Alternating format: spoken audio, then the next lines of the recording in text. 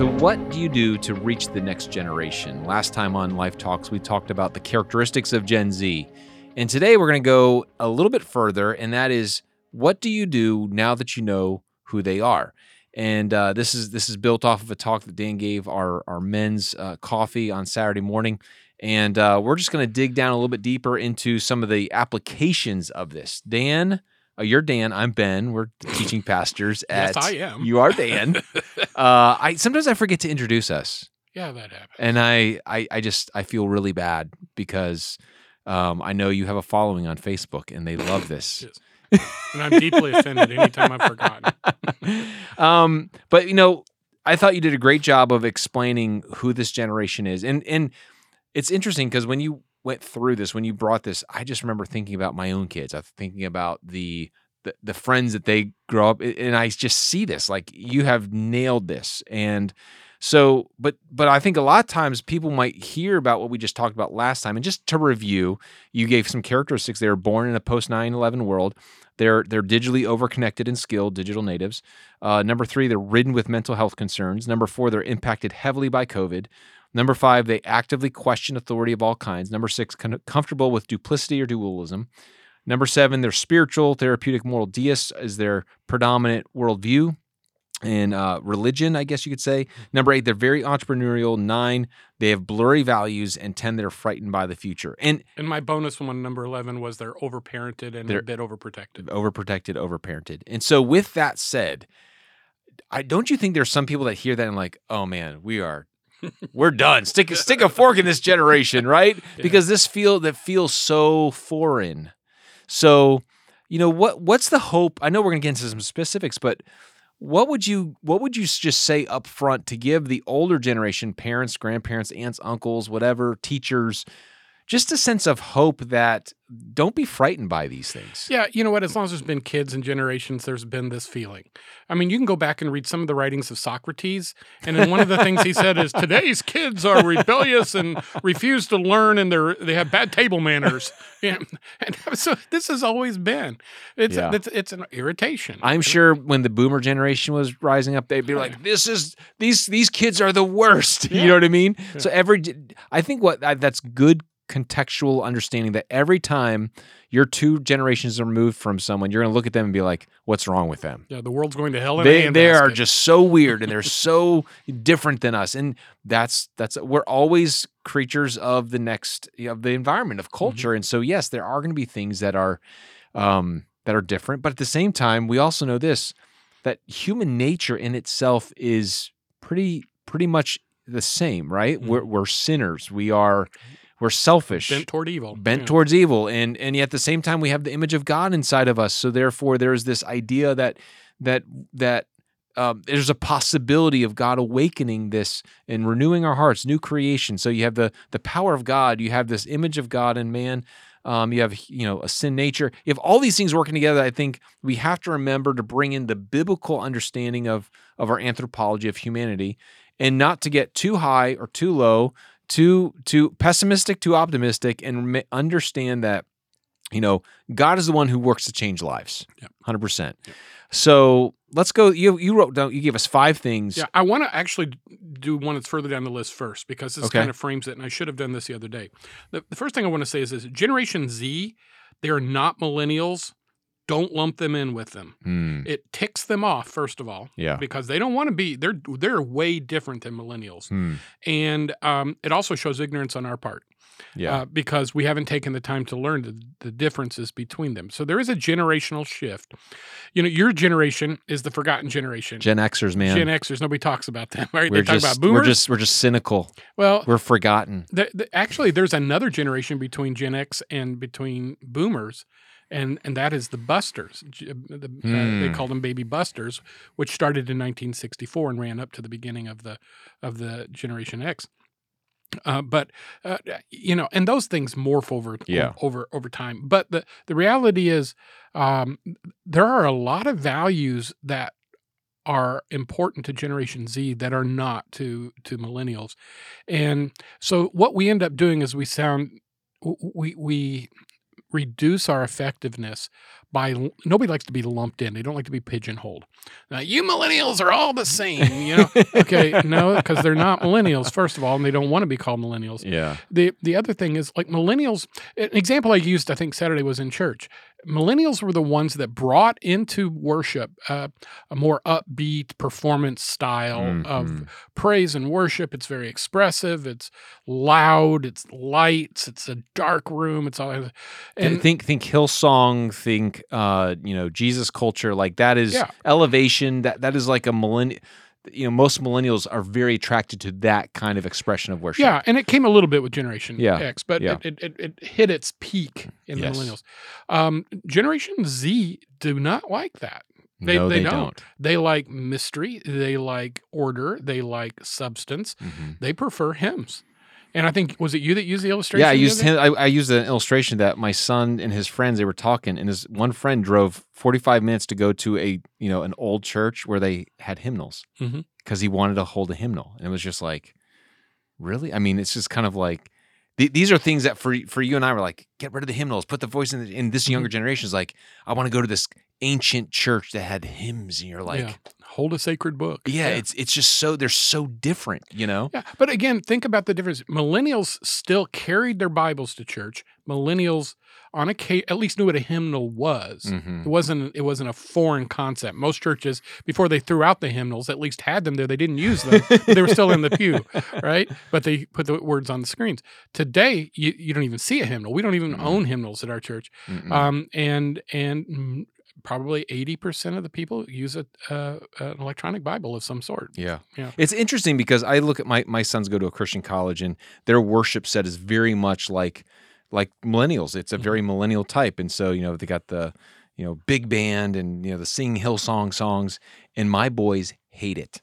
They absolutely hate it. They're like, I just want a piano and to sing some songs. Yeah. And it's interesting. We've gone full circle because that's what my grandparents used to think like that. So it's funny to me how we've kind of full evolution. We've done this, and now they're like, we want something ancient. Yeah. Well, and I think that's both an opportunity, and I think it also is a kind of a wake-up call. Also, our culture changes a lot slower sometimes. And what happens is they go on now a search for something that meets their needs, which I'm not for, but it's the reality.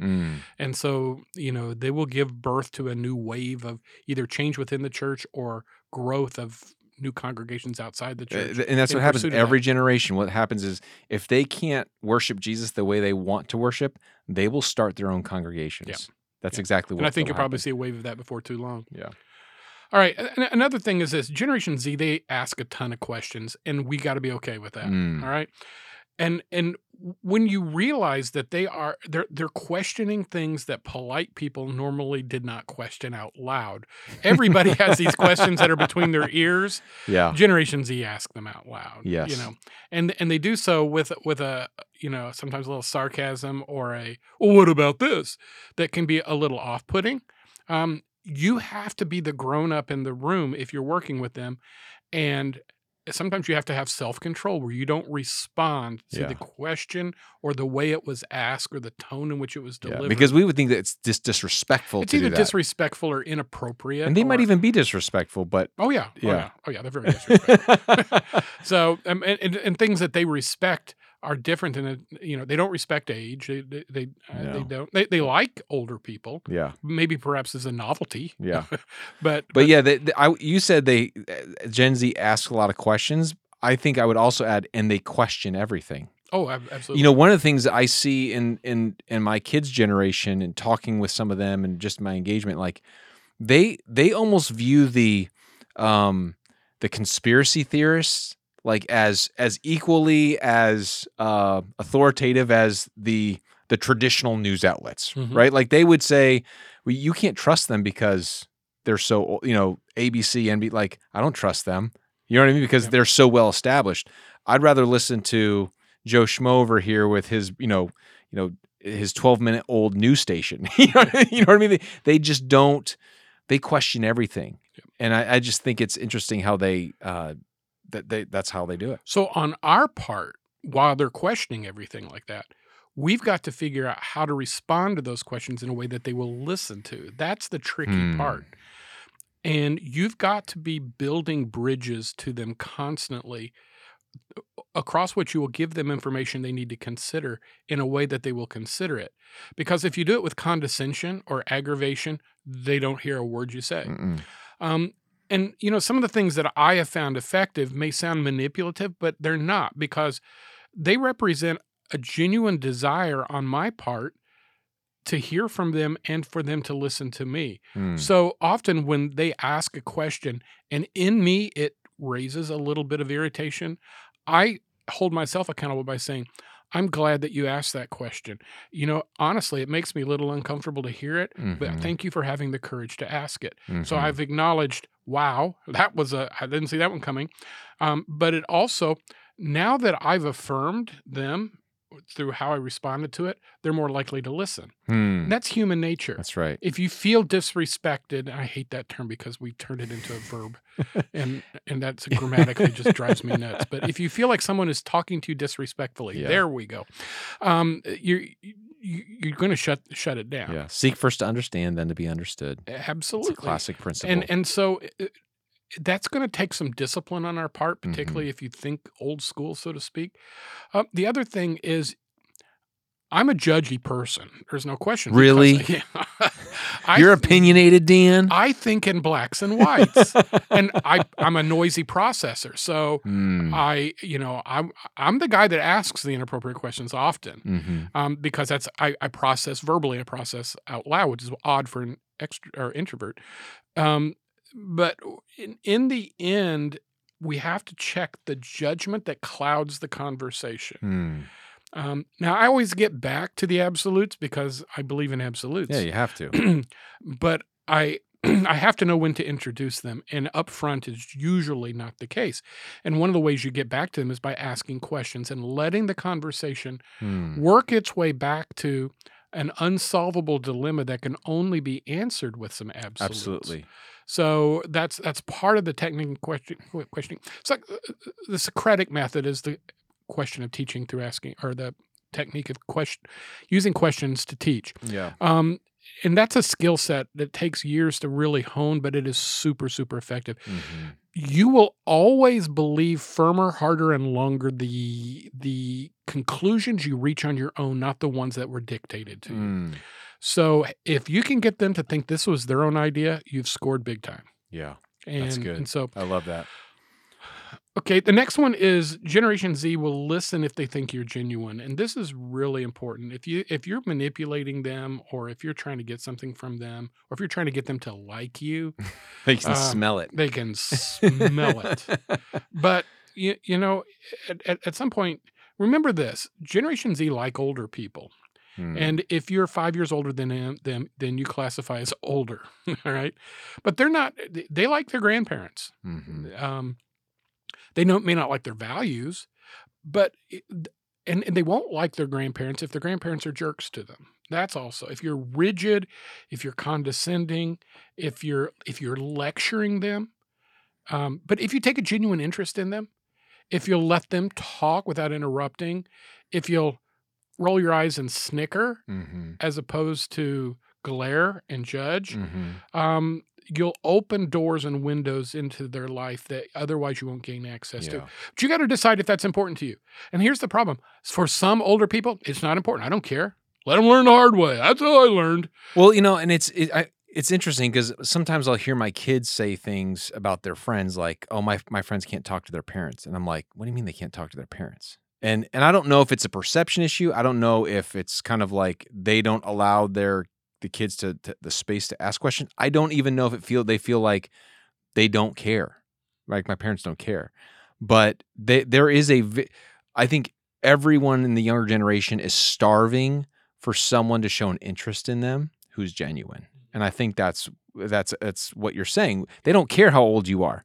They just someone who will listen to them, cares for them, and will help them process through what they're going through. And I think that we have to hold ourselves accountable to that value if we're working with Generation Z. They can break your heart. They can be disappointing.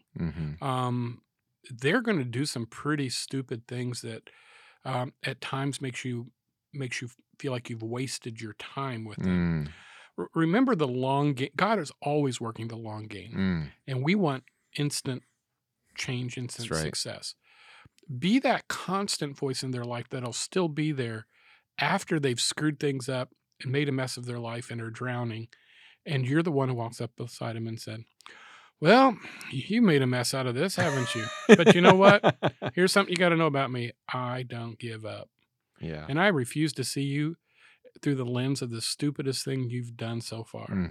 So let's get up. Let's get you cleaned up. Let's try to get you in the right direction, and let's see if we can fix this. Yeah. So you do that patiently, and they will love you for life if you do that. That's to them. good. And in fact, in some ways, your voice will gain credibility if you're there for them when they do mess it up. That's right. And that's true for all of us. Absolutely. Because we're all going to have those instances where you wake up one day and say, how did I get in this mess? Well, it's because I'm an idiot.